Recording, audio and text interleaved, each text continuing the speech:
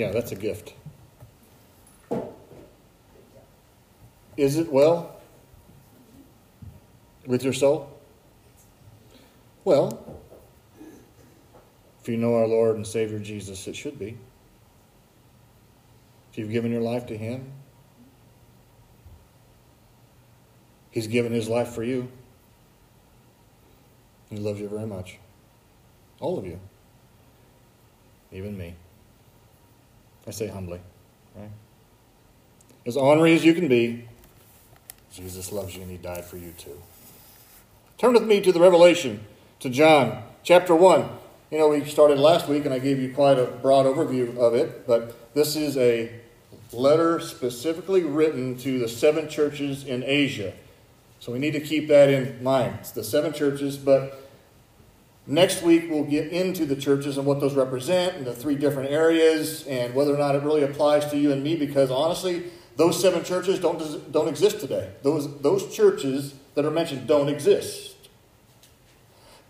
One, I'm certain that the words that are written apply to us,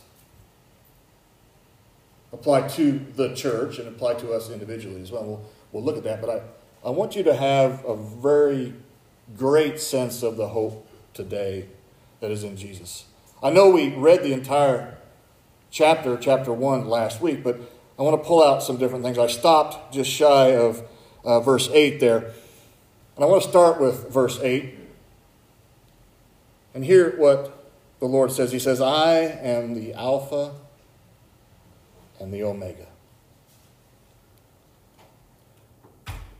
Says the Lord God, who is and who was and who is to come, the Almighty. Hallelujah. Listen, these are true words that should reign in your minds. They should reign in your heart. And as I preach them to you, as I speak them to you, they're not me. This is the Lord God. This is His Holy Spirit penetrating you right now. He is telling you, I am God. I am the beginning and the end. In the Greek alphabet, it's the beginning Alpha, and at the end is Omega. There is no more before it and no more after it. The Alpha and the Omega. He defines and frames for us all of eternity.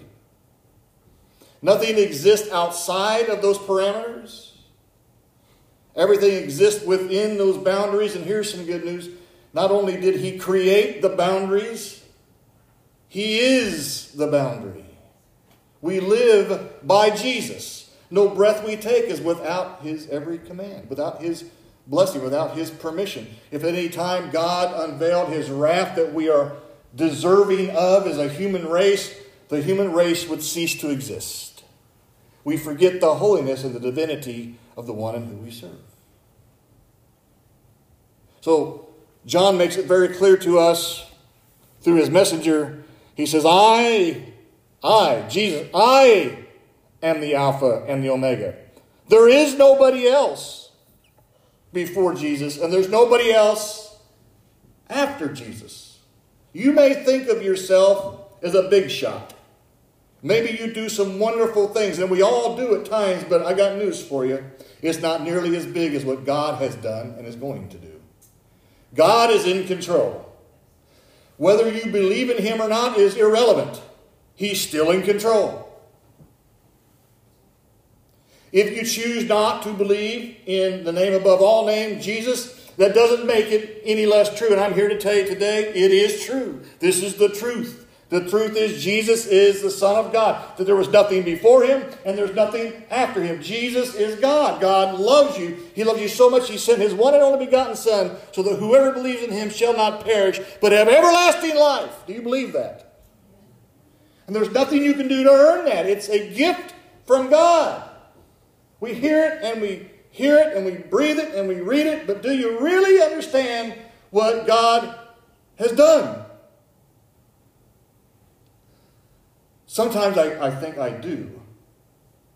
But it's my mission to tell you the truth of God's Word. I would not waste my time being up here telling you something that was a story that I thought was not true. I don't come to church as a social gathering. This is not a club. This is where it gets serious. Now we want to have fun and we want to make light of some things, but certainly not of God himself. And in the Revelation, John makes it very clear to us who we're talking about. The creator of all things seen and unseen. There is a God, and he does exist.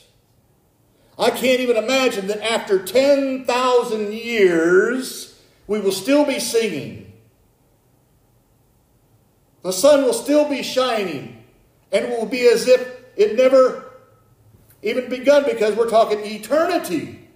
What is 10,000 years to a million years? What is 10,000 years to a billion years? What is 10,000 years to a trillion years? Quadrillion. Numbers so big we can't conceive of them, because God is beyond all time, understanding, and reasoning. That's why he came to earth, was so that you and I could understand who he is and have an understanding of he is love, by the definition of who he is love. And in him there is no sin.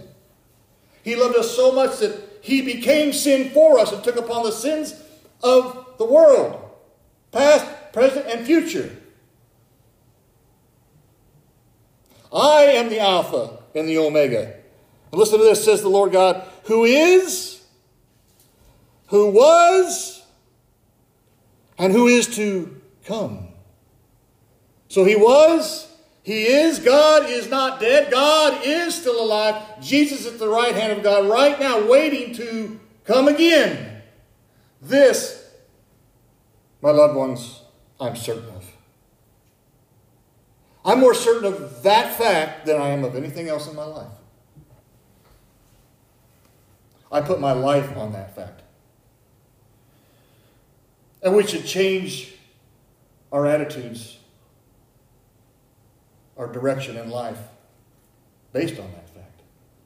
Your success is not defined by what you achieve in life, but rather by who you choose to follow. True success only starts with the Lord. When I say success, I mean contentment, peace. Doesn't mean you're not going to be ill. It doesn't mean you're not going to be sick. It doesn't mean you're not going to have problems.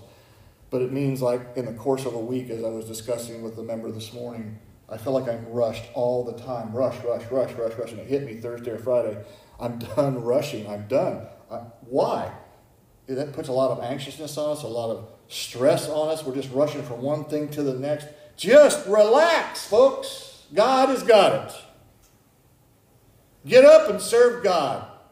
Go to bed and serve God. Get up in the morning and pray and ask him for help. And at night, thank him for all the help he gave you. Recognize God in all that you do. Before you say those silly words, would God say them? And get in that lifestyle. If you're doing something that's harming your body, give it up. Stop. It's the Lord's temple. Don't take the Lord's name in vain. Don't judge others, lest you be judged also. Doesn't mean we don't judge the sin, but it means we love others as we love ourselves, as we love our Lord and Savior Jesus Christ. All of us are equal in that regard. None of us are above reproach. None of us are without sin. God says, I am the Alpha and the Omega. He who is, who was, and who is to come, the Almighty. And as he goes on, John tells us the vision of the Son of Man. And he says in verse 9, I, John, your brother and partner in the tribulation and the kingdom and the patient endurance that are in Jesus, who was on the island called Patmos on account of the word of God and the testimony of Jesus. I was in the Spirit on the Lord's day, and I heard behind me a loud voice like a trumpet saying, write what you see in a book and send it to the 7 churches. And then he lists the 7 churches. So he's on this island, he has this vision, he hears this voice. He's having an encounter with the most holy of holies. Now John is elderly by this time, he's older. He's been removed, he's castigated to this island because of his persecution. He's persecuted because of his belief. This is not a game, folks. He's hearing from God. Jesus himself says, this is my revelation to you. Write it down, John. This is Jesus talking. That's why Revelation is so important. Yes, we highlight in our Bibles and all the New Testament the words of God in red a lot of times, right? I got news for you. The whole thing's the Word of God. Everything spoken is from God, but specifically in the Revelation, these are the words from the messenger from Jesus Christ himself. This is Jesus' revelation to John and to us and to the rest of the world for what has, what is, and what will come. And we'll get into that over the next several weeks. It's great stuff. It's awesome stuff. There should be hope, no fear in reading the Revelation. So he says, write what you see in a book and send it to these 7 churches. And he mentions those churches, and starting in chapter 2, we'll start going to those churches. We'll look at Ephesus first. And then Smyrna. And then Pergamum, and on and on. And listen to verse 12. John, this is John speaking. He says, then I turned, listen, to see the voice that was speaking to me. So he heard it. He says, I turned, he literally turned around. He said, I wanted to see this voice speaking to me.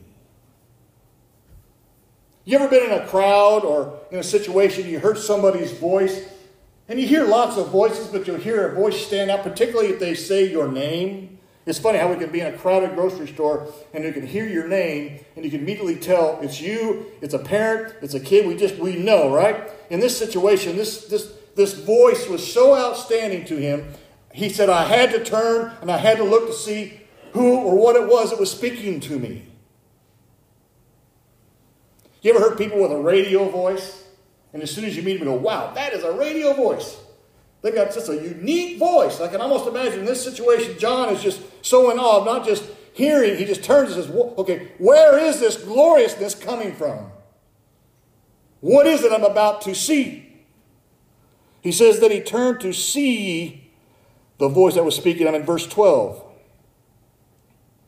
And on turning, listen, I saw 7 golden lampstands, and in the midst of the lampstands, the one like the Son of Man. So imagine these lampstands, these lamps. 1, 2, 3, 4, 5, 6, 7. And Jesus was standing in the midst of them. These 7 lampstands, they represent the churches that he's about to speak to. And we'll unpack all of that in the next few weeks. But very quickly, yes, 7 characteristics that are common to all churches. I'm just going to give you kind of some insight. 7 characteristics of churches that we see today. And in individuals as well. So he surrounds you. Jesus stands in the midst. What does this signify? His sovereignty. Nothing is beyond him. He is in control. And then in his hand, you'll see in his right hand are 7 stars, which represent the 7 messengers or the 7 angels, some of your translations may say. So not as only Jesus control and is in the midst of the situation, he's in control of the church, but he's in control of every message that comes out of that church. And as we will see, super congregational type churches aren't necessarily how God sees a successful church. We define success by the world standards and what we see and by those targets and those goals and things. But we're going to find out in the Revelation, God doesn't see things that way. You can have what may be perceived as a struggling church, but that church may be very glorious in the eyes of God and the ones in heaven because of the truth that's coming out of the pulpit. The truth that is being conveyed in the daily walks of the people who live and walk and talk in that congregation. Though it may be small, it is mighty. And we'll see one of those churches that are like that. So don't judge how successful your church is by the number of people that are in it. You can have a huge church that have no Christians in it. Absolutely. You can have a church that claims to be Christian and have very few Christians in it. But it looks Christian. It says Christian on the name. Careful. It's not the color of the skin, it's the content of the character. It's not the name on the outside of the church, it's what's on the inside. What's being said. Where's the truth? And my goal, loved ones, is to always give you the truth. I'm going to try to persuade you one way or the other. God is real, and so is Jesus. Jesus is God. We believe in the Holy Trinity, God the Father, the Son, and the Holy Spirit. One God that stands in the midst of the churches, all the churches. He stands in the midst of the churches, the lampstands. Oh, I pity the church that's not in that ring of churches. Because where are they? Jesus isn't standing in the midst of them. It's a bad place to be. You see, lamps are lit. They represent light. And when you're in that, you can see. Things are lit.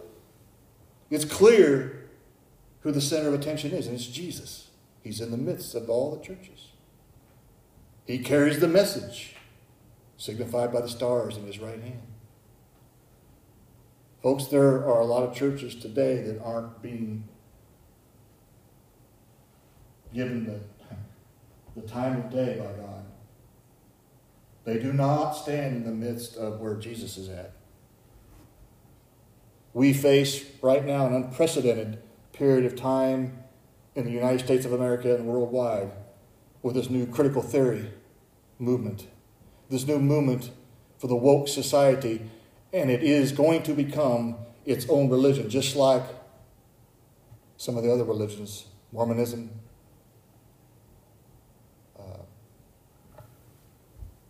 Scientology.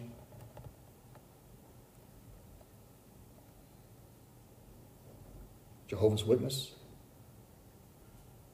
All with, on the surface, good intentions, but in the middle, not doctrinally sound and not in accordance with God's Word. Without getting into the details, I can tell you that the Southern Baptist Convention has, by default,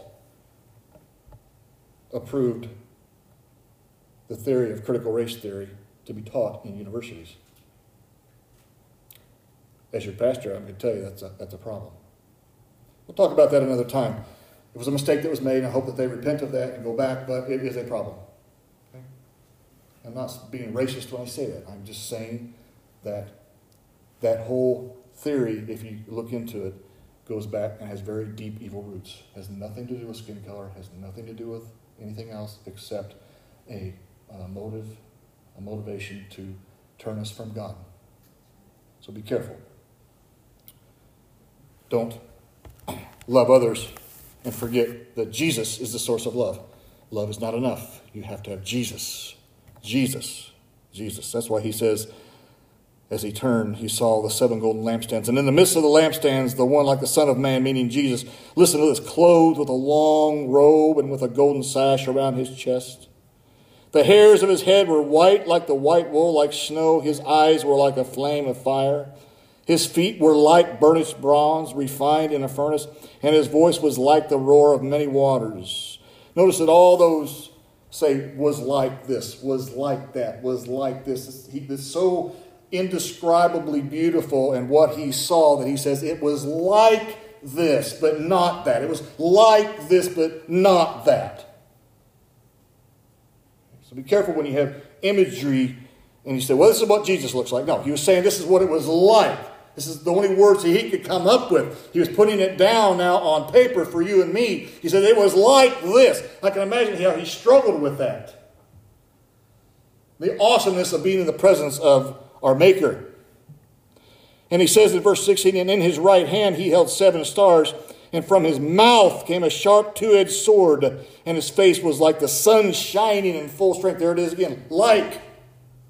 The 2-edged sword is the word of God that cuts to the very soul and saves every soul who chooses to put their faith and trust in Jesus. It's a 2-edged sword. It's a double-edged sword. And we forget that. Sometimes we walk around in life and we hear in churches all the time how it's a butter knife. God loves you. He's going to fill you full of jelly, and He's going to butter both sides of the bread. And you better know where your bread is buttered, on which side, right? And we forget that it's a sword. I'm sorry. That scares me. That's why I'm up here. Why? Well, if it wasn't a sword, I wouldn't need to preach and warn you that there is consequences for our decisions. We must repent and turn to Jesus. We must repent and turn to Jesus. For those of you listening and haven't got it, you must repent and turn to Jesus. It is a two-edged sword, and it cuts to the chase.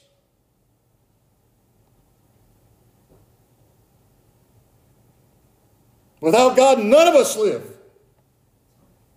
None of us. God loves you so much, He doesn't desire that for anybody to be separated from Him for all eternity, but it can be yours right now. All you got to do is say, I repent and I put my faith in Jesus. I don't understand it, Pastor. I don't understand it, Mom. I don't understand it, Dad, Grandma, Grandpa. I don't understand it. But that man up there said, repent, and I felt it, and I did, and now I'm saved. Do you have that story? It's that simple. It's not magic. Yeah, I'm loud for a reason. You need to hear the words. I cannot, in my good conscience, go to heaven and answer for why didn't you let them know the truth.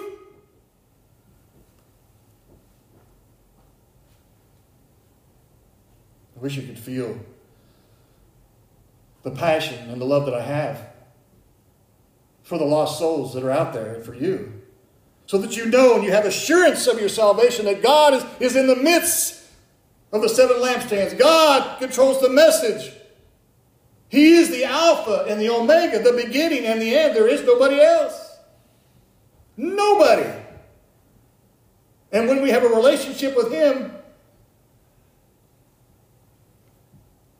you're protected for life, for all eternity. Why would you not put your faith and trust in Him? Why? All you have to do is look around the world and you see how fallen it is and how decrepit it is and how hard it is. Whether you're a child or an older person, you know how difficult life can be. But there is one who loves you regardless, all the time. Through the midst of all your tragedy, through all your pain, through all your sadness, God loves you. You may not have had a great life growing up, but God loves you. God will use you. God believes in you. God is cheering you on. And there are times in our lives as a Christian, as I walk, I don't feel like a Christian. I don't feel like God loves me. I wonder where He's at. And then all of a sudden, He shows Himself to me. Had a situation just this week in my personal life. Rush. I can't possibly take on another test. I can't possibly do this. That morning at 6:30, opened up my email. 3 days this week I was at work before 5 a.m. That day I can't do this anymore. I'm tired. And not just work. This email, I missed it. I had missed this email. I couldn't even believe it when I saw it. Only one way I was going to get the stuff done I needed to get done. That was to open up my calendar on Friday, and that's exactly what that email was. Never happens. Immediately, God, you're in control. You know what I can and can't handle. You will bring me through it. Look for the signs. There are no coincidences in life. God is in control of everything. He's in the midst of us. He's lighting up your life. If you're walking in the dark, it's because you're not walking with Jesus. He offers you the opportunity to walk in light with Him for all eternity. And listen to verse 17. When I saw Him, this is John. John turns, he sees this, he gives us a description. He says, I fell at my feet. Or I fell at His feet as though dead. He was so overcome by the appearance of Jesus, the Son of Man, the one like God, and what He saw as He tries to describe it to us. He literally fell at Jesus' feet as though he were dead. What does Jesus do? You see, no matter how bad it gets for us, even when we, in utter repentance and sheer humility and humbleness and meekness, we just bow to the Lord. Lord, have you ever been there? You ever been beside your bed on your knees so long your knees are sore? On your elbows you got calluses? You've reached up to the Lord and say, where are you at? What's going on? And God will reach down, put his hand on you and say, don't be afraid.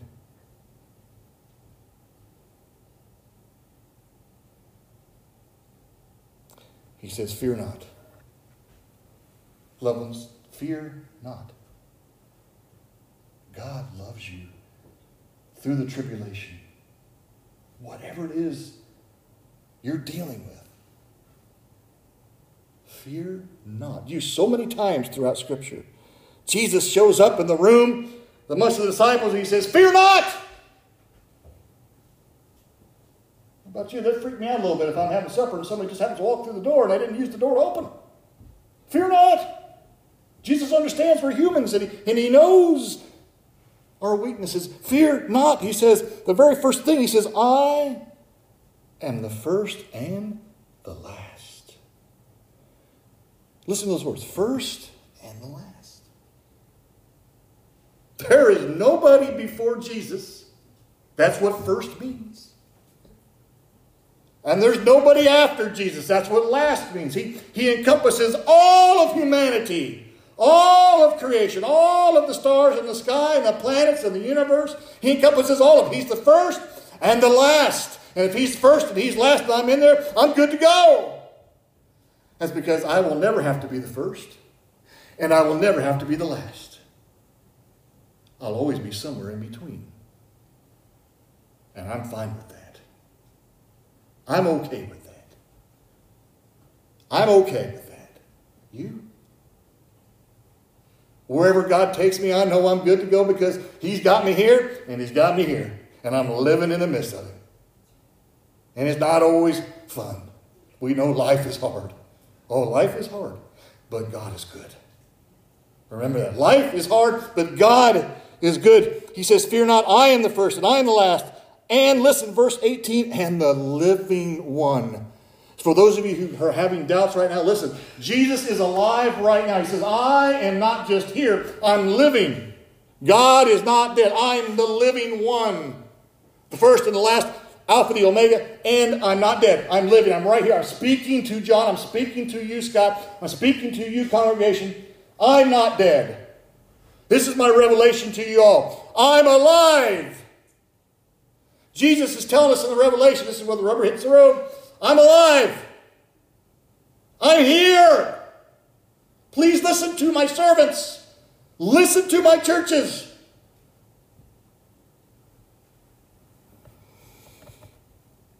He says, I died. I love it. He says, I'm living. I'm the living one. I died. You got that right. I did die. It wasn't just a spiritual death. It was a physical, complete death.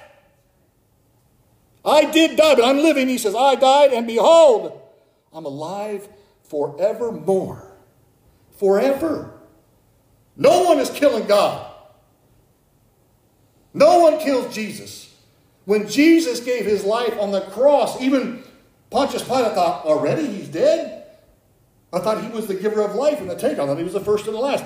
He is. He gave of his life freely. He chose when to die. He controls fate. He controls his own fate. And he says, it is finished. No one killed Jesus. Jesus allowed it to happen on his time frame. The perfect time for the perfect person. For the perfect salvation. And I am alive forevermore. And as I finish up, and I have the keys of death and Hades. He has conquered death. He has conquered hell. He has conquered the evil one. He holds the keys. He's the key bearer. Nobody can take those keys from him. Nobody can take your salvation from you. Nobody. Nobody. Nobody. Jesus gives it as a gift, and it cannot be taken. It's a gift from God, not from your friends, not from your church, not from your family, not from anybody. It's from God. How do I get it? Repent, receive. Repent, receive. Repent, receive Jesus. It's that simple. It's that simple. But there's got to be more. No, it's repent and believe. You're saved. You're born again. You're a Christian. Now you can call yourself a Christian, one who walks with Christ, a believer.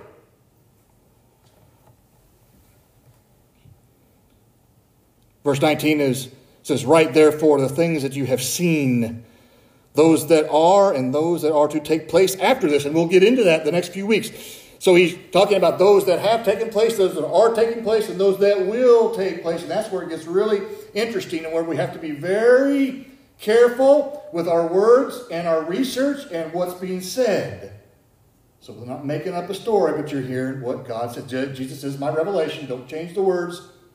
Don't change anything in this. I'm not going to do that. So that's why the last two sermons have been so important to build this base, okay? We're going to look at all this stuff, but not just what has happened, what is happening, but what will happen. Verse 20, as we wrap up, as for the mystery of the 7 stars that you saw in my right hand, and the 7 golden lampstands, the 7 stars are the angels of the 7 churches. And the 7 lampstands are the 7 churches. Just so you know, I didn't make that up. The answer is given to us in Scripture. Heavenly Father, thank you for your word today.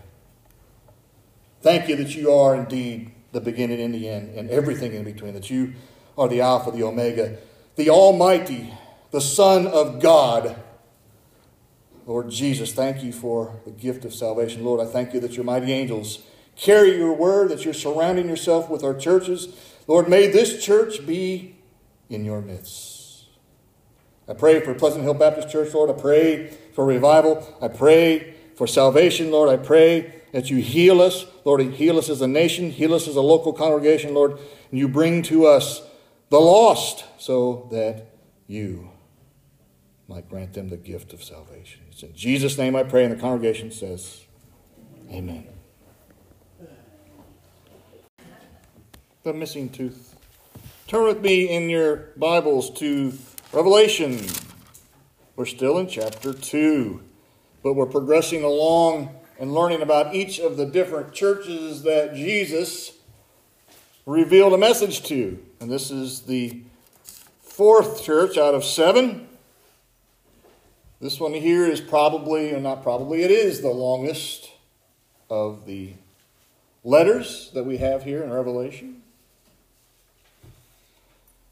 So let me read it for you, and then we'll begin breaking it down just a bit this morning. Starting in Revelation chapter 2, verse 18. You may follow me if you like. And to the angel of the church in Thyatira, write the words of the Son of God, who has eyes like a flame of fire and whose feet are like burnished bronze. I know your works, your love and faith and service and patient endurance, and your latter works succeed the first. But I have this against you, that you tolerate the woman Jezebel, who calls herself a prophetess and is teaching and seducing my servants to practice sexual immorality and to eat food sacrificed to idols. I gave her time to repent, but she refuses to repent of her sexual immorality. Behold, I will throw her onto a sickbed, and those who commit adultery with her I will throw into great tribulation, unless they repent of her works. And I will strike her children dead. And all the churches will know that I am he who searches mind and heart, and I will give to each of you according to your works. But to the rest of you in Thyatira, who do not hold to this teaching, who have not learned what some call the deep things of Satan, to you I say, I do not lay on you any other burden. Only hold fast what you have until I come. The one who conquers and who keeps my works until the end, to him I will give authority over the nations. And he will rule them with a rod of iron. And when earthen pots are broken in pieces, even as I myself have received authority from my Father, and I will give him the morning star. He who has an ear, let him hear what the Spirit says to the churches. Amen? Right there at the end, we hear about earthen pots and broken pieces. It's actually pronounced Thyatira. You might have pronounced it other ways, but that's the proper pronunciation. Thyatira. I think I said Tyra. It's Tyra. Thyatira. I used to say Thyatira, but it's Thyatira. So that's the church we're speaking of. This is actually in a town. As we go in our circular pattern, we're up now towards the top, towards the western half. This is a little bitty town. It's kind of a crossroads, if you will. It's not a path that's used for trade. It is not. Rather, it is near the capital, which was what? Pergamum? It's near the capital, and it serves as an outpost for soldiers.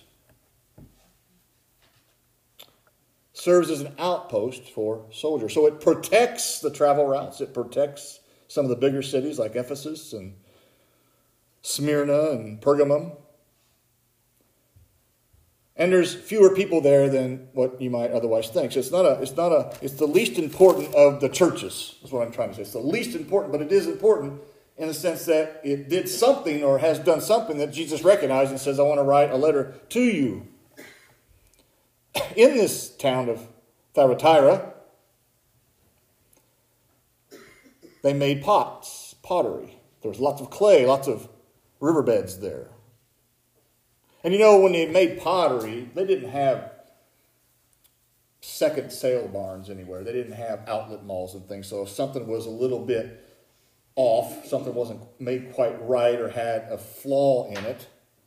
As an example, my wife and I got some secondary bags this week, and the bags didn't have little zippers on them. Well, we got them for dirt cheap, right? They didn't have that opportunity back in the day. So the potter actually had a servant that had to carry an iron rod, and he would smash the clay pots. All that were defective. The ones that they wanted to completely eliminate, didn't want to have anything to do with. They weren't good enough to be out and about, to be sold, so they smashed them with an iron rod. So when Jesus talks about the iron rod, that's what he's talking about here. Getting rid of that which is not perfect. That which is not tolerable to be used. It's interesting, too, that when we see this is some very, very strong language, the strongest language we see in the letters. And this is kind of a nasty little letter. There's some tough topics here. And I'm not going to break them all down for you because I want you to have the understanding of what's the overall intent of this message to this church. When I say this church, I mean the church in Thyatira. Notice that the very first verse, and to the angel in the church, he says, the words of the Son of God, talking about Jesus. We just sang a song about Jesus. And we learned in the last week when we talked about the church at Pergamum that it was very important that they proclaim the name of Jesus. Not just Son of God, not just the Lord, not just Savior, but Jesus. It's very important to use the name Jesus. So here he addresses this church. So this church knows who Jesus is, okay? Quite honestly. This church knows who Jesus is. They got it going on. He says, I am the Son of God. Okay? He addresses every church a little bit differently. But this one he says, listen, who has eyes like a flame. Yours may say flame of fire or anger. And whose feet are like burnished bronze. You see, there's another place in Revelation where it talks about how at the end times people would rather die or search for places to hide than to see the eyes of God and the flame in his eyes. This is interesting because then we look at not only the flame in his eyes, the anger. Jesus can get angry. There's at least 4 or 5 times in the New Testament we see he's angry. He gets angry at his disciples when they say to the crowd, Jesus doesn't have time for the kids. And Jesus says, no. Bring me the kids. No. And he was mad about that. He was mad when he was at the money changers' table in the temple and that the only place for the Gentiles to pray was being used for trade and for slimy things. And he grabs a whip and he literally starts whipping the money changers. Jesus has righteous anger. Jesus gets angry. Jesus is angry at this church. Well, I don't want to see Jesus angry. Flames, eyes of flames. And we see this picture of Jesus. This isn't the picture of Jesus in an overcoat and a robe with sandals on and everything's happy and he's carrying a lamb. That's not the picture we see here. This is the Jesus that nobody wants to talk about.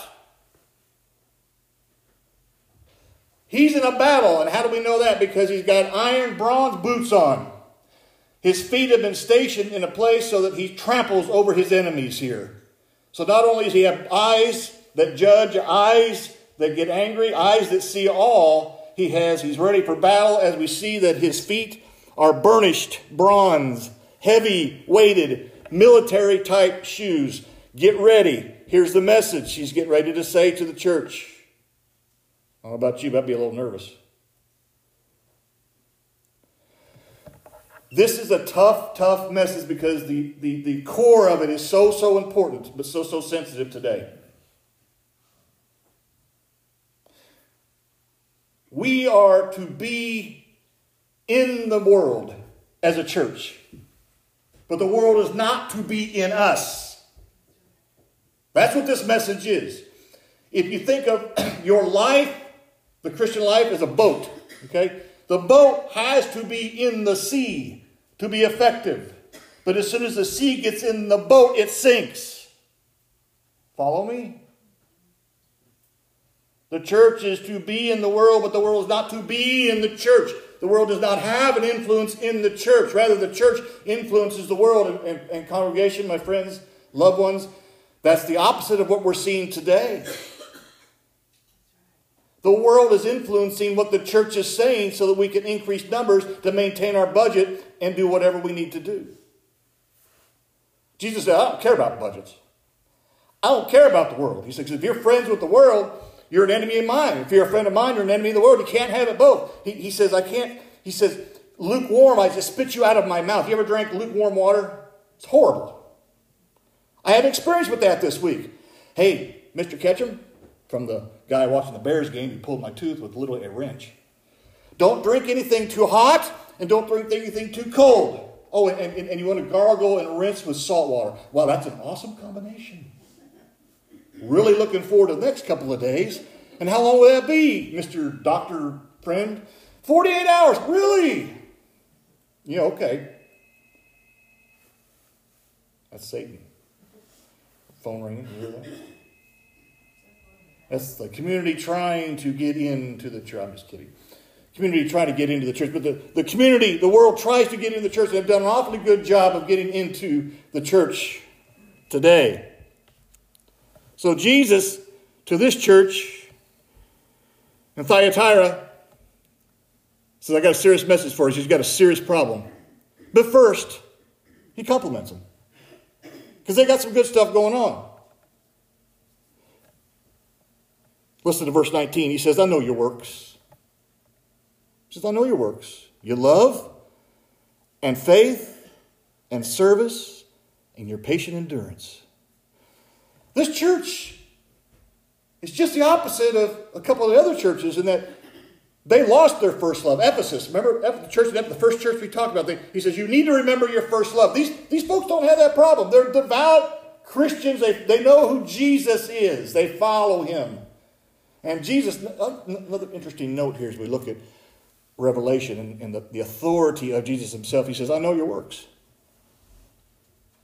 Folks, listen, we're not saved by works. We're saved by faith in our Son, in the Son of God, Jesus Christ, okay? But faith without works is dead. The implication here, if you look in the Greek and you look in the Hebrew, the word faith, okay, actually means faith and faithfulness. Greek and Hebrew, faith means two different words. Faith and faithfulness. He says, I know your works. And he says, and your faith. Think of it this way. I know your works and your faithfulness. You see, when we have faith in somebody, we're faithful to them. It's a journey. When we stop having faith in somebody, then we never really had faith in them. Does that make sense, congregation? So people say, I'm a Christian, I've been born again, but then years down the road, you can't lose your salvation, right? We agree on that, but if you truly have your salvation, if you truly love Jesus, then you're not just having faith in Jesus, but you're faithful to Jesus. You're doing things that are faithful to him. So let me tell you something. Jesus knows your works. So for all Christians, when we die, we will not be judged for our faith. We'll be judged for our works. You're still going to heaven, but he's going to look at your works. What did you do in the body? Because Jesus says, I know your works. I know all the good things you've done. And here's the hard part. I know all the ugly stuff too. I know all the ugly stuff too. And Jesus goes on to say, listen, you guys got it going on. He says, your love. I know you got love. You got it going on. You love people. You love Jesus. You love me. You got it. Good stuff, he says, love. Your faith is an active faith. You put your faith in me, and you show that faith routinely. And then lastly, he says, your service. Service is the implication of doing something practical for somebody. We call a worship service. It's not really a service. It's a worship time. But service in the Hebrew and the Greek means doing something practical for somebody. Paying a bill, washing a car, patting the back, visiting, praying. Doing something practical for the person. This church had it going on. They were doing and taking care of, in love and in faith, of each other. And of the community around them. Now, this is not a big community. This is just a little pottery town. They also were known for having the purple dyes in that region, and there were some other interactions there. We won't go there. But there were a lot of soldiers here. Kind of a T-bone in kind of like I think of Effingham, Illinois. Effingham is not someplace everybody goes, but everybody that comes in Illinois pretty much has to pass through it. That's kind of the way this place was. And secondly, to the last, it's not only their love and their faith and their service, but their endurance. So they had gone through some stuff. This church was very, very close to Pergamum, which is where Satan literally resided. Remember, at the top of Acropolis, in Zeus's house, with the fire burning, shaped like a love seat. And every morning they get up and see the top of the hill, the fire burning, the smoke, for hundreds of years. So these folks had it pretty similar to Pergamum. Might have even been able to see the smoke, but they weren't nearly as important as the other place. But this church had a lot of problems. So I know you're patient endurance. I know you've gone through some stuff. I know you love Jesus. I know you got all this. But he says, but hang on. You got a woman in your church that's a problem. Ooh, that's a tough one. Her name is Jezebel. Actually, she's not named Jezebel. She is a Jezebel. Jezebel is seen if you go to 1 Kings 16 through about 22. You see, Jezebel back in the day when King Ahab was the king of Israel, King Ahab decided he would marry outside the Jewish tradition and married somebody who was a Gentile, married somebody outside, brought her in, and when she came to be married to King Ahab, by the way, in the original language, Jezebel's name, in her original language meant primrose, which is beautiful. Primrose in Hebrew means, hang on, garbage. Can you imagine when King Ahab got married to Queen Garbage? The jokes that went back and forth, the memes that we could come up with now on social media, right? That's the reality of it.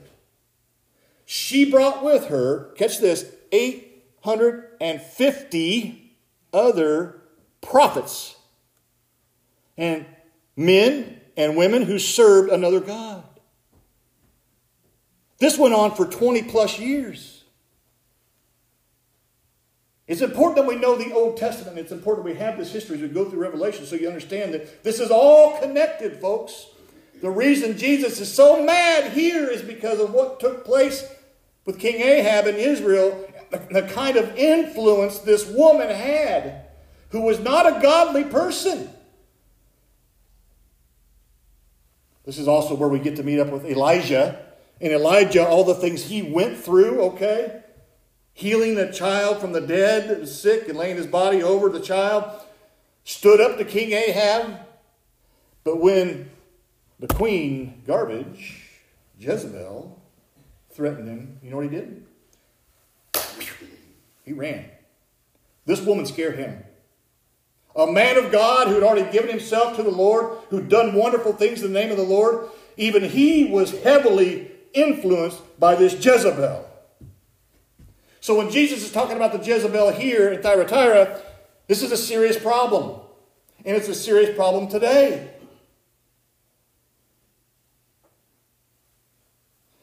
It's not so much the sex of the person as it is the nature of the person. The woman that we see in Revelation was a self-proclaimed prophetess. That she had some type of revelation that went beyond the Bible. I was in a men's study group years ago, and I remember being that guy that would say, "You guys are reading too much into this." And the group would be like, "Well, no, this could mean this. It could." No, pretty much, the Bible says what it says. I was that dummy. But I kind of thought of that when I was studying this week, going, hey, it's okay to look deeper into God's Word, but when you start extracting things that aren't there, now you become an instrument of Satan. That's exactly what she was doing. These people were very devout, and specifically, here it comes. I'm glad there's no children here. Very specifically, the sin was this, a sexual sin. She was stating to the believers, the Christian men, and we don't know if she was married to a deacon in the church or an elder or well-known person. We don't know that. We know that she had some terrible influence, and Jesus looks at this at 1 Kings and goes, hey, no way. Not in my church. You may have in the old church. Not here. She was telling them, hang on, it's okay to have sex amongst yourselves, even if you're married and outside of marriage, because it is a spiritual experience. Some of the men in the church had indeed done that. She was given the opportunity to repent, and we know from reading Revelation she did not.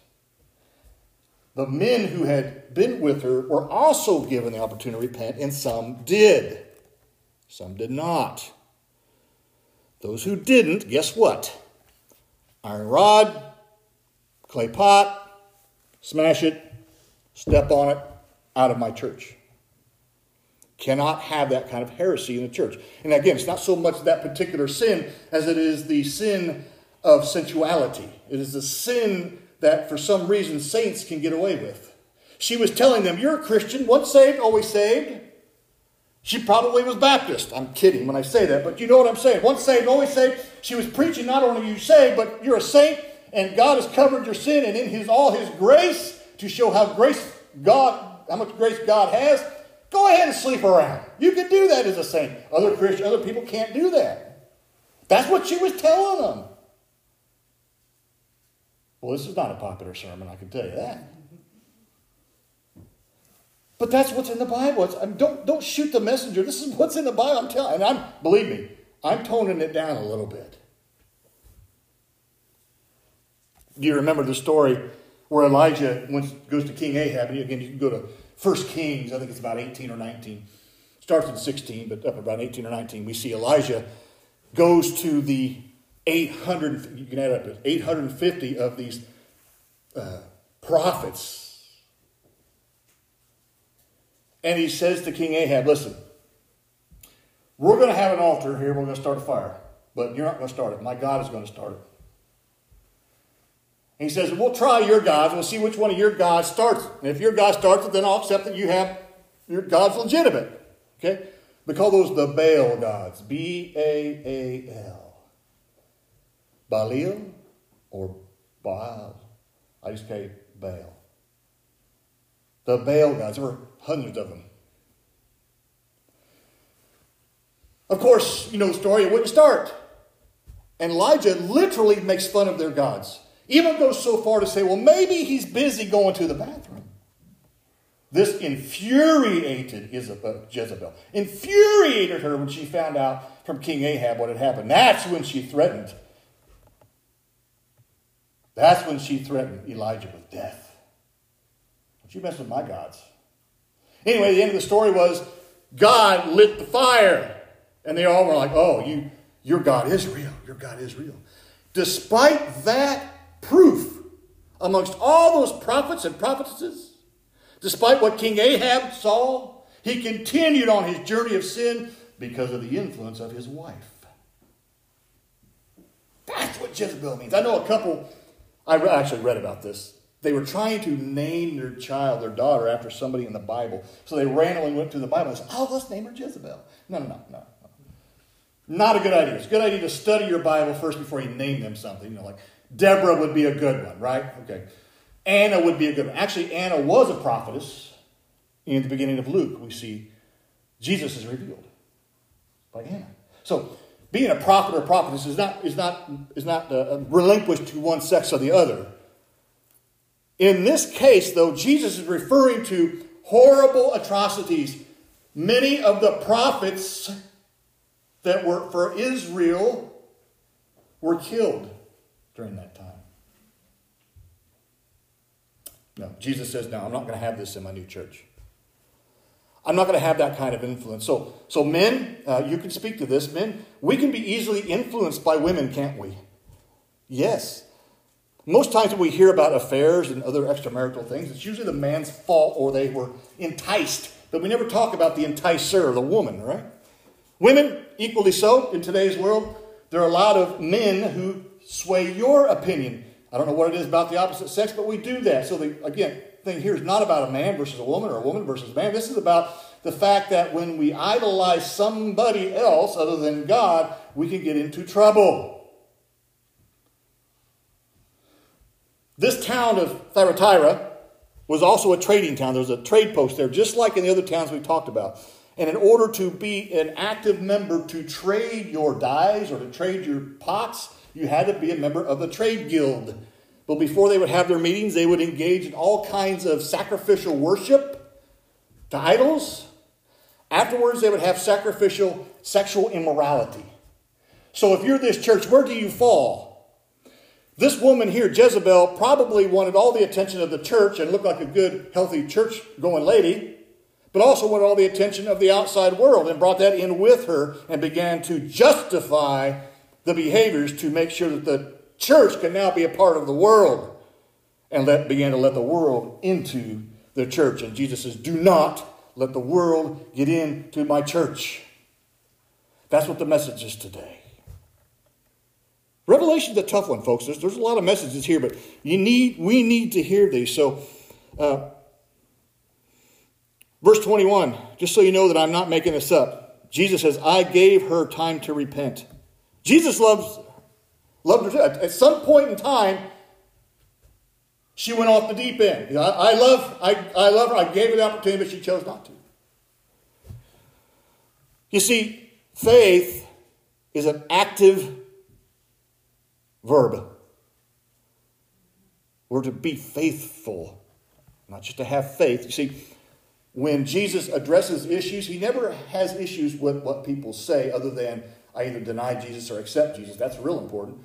But he always deals with their actions. Prove to me that you are who you say you are and that you do love me. So, he does, well, I'm going to give you an opportunity. I know you love me at one time. Do you love me? Are you going to continue in the faith? Now that she lost her salvation, but she never had it. He gave her opportunity after opportunity after opportunity. And he says, and this is how serious he is. He says, I'm going to make her sick. Anybody who sleeps with her is going to get sick. Anybody who has kids with her, they're going to die. It's pretty serious stuff, isn't it? Hard to water that down in the pulpit. That's what it says. Why? Because Jesus is not just our Savior, but he is our judge. Jesus is powerful, folks. He has the power to forgive, and he has power over the second death. It's not the first death we're to fear, it's the second death, with which he has the keys to Hades. He makes the decision. So if you're waiting to die to determine if Jesus is real, it's too late by then. It's about a faith walk now. Are you faithful? It's not enough just to say I have faith in Jesus, but are you actively pursuing that faith? What's the last time you actually served somebody? Or are you satisfied that I've given my time, I'm going to heaven? Listen, there will be a time when we stand in front of Jesus, Almighty God, and he looks at me and says, you know what? Thank you for putting your faith and trust in me, but you could have done a little better here, Scott. Do you remember when? And you didn't. But you know what? You did this, and that was awesome. Thank you. It is very important that we understand, and you understand that once you're saved, that doesn't mean the game stops, okay? And it doesn't mean you lose your salvation. No, what it means is, as the book of James tries to tell us, faith without works is dead. We have to, and it talks about working out your salvation. It's not talking about works for salvation. It's saying if you're really saved, if you really are a faith-filled Christian, you will be a faithful Christian. You will fulfill, your faith is full. Your faith is full. And how do you do that? You live it. I have to ask myself that sometimes. Some days I don't look very faithful. Some days I don't feel very faithful. But I never give up my faith. But then God says, it's okay. Try tomorrow. Try it tomorrow. Try it today. And keep trying. And keep trying. God loves that. He'll look at you someday and say, you know what? I know you were frustrated, Scott. But you kept trying. You never gave up hope. You tried. I know you messed up here, but you know what? You made it right over here. Because folks, we're going to make mistakes. Okay? But don't make the fatal mistake with the iron rod and be squashed like the pot and never get to enter eternity with the Holy One.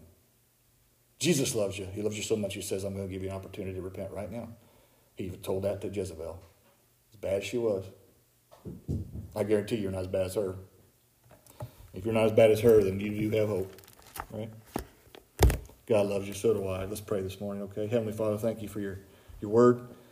Lord, thank you for a tough message that sexual immorality tied to allowing the world to come into your church is not a place for us. And you absolutely put your feet down. You take a stand and you judge and you look at us with those fiery eyes that when we see somebody who we know we've crossed, we know it.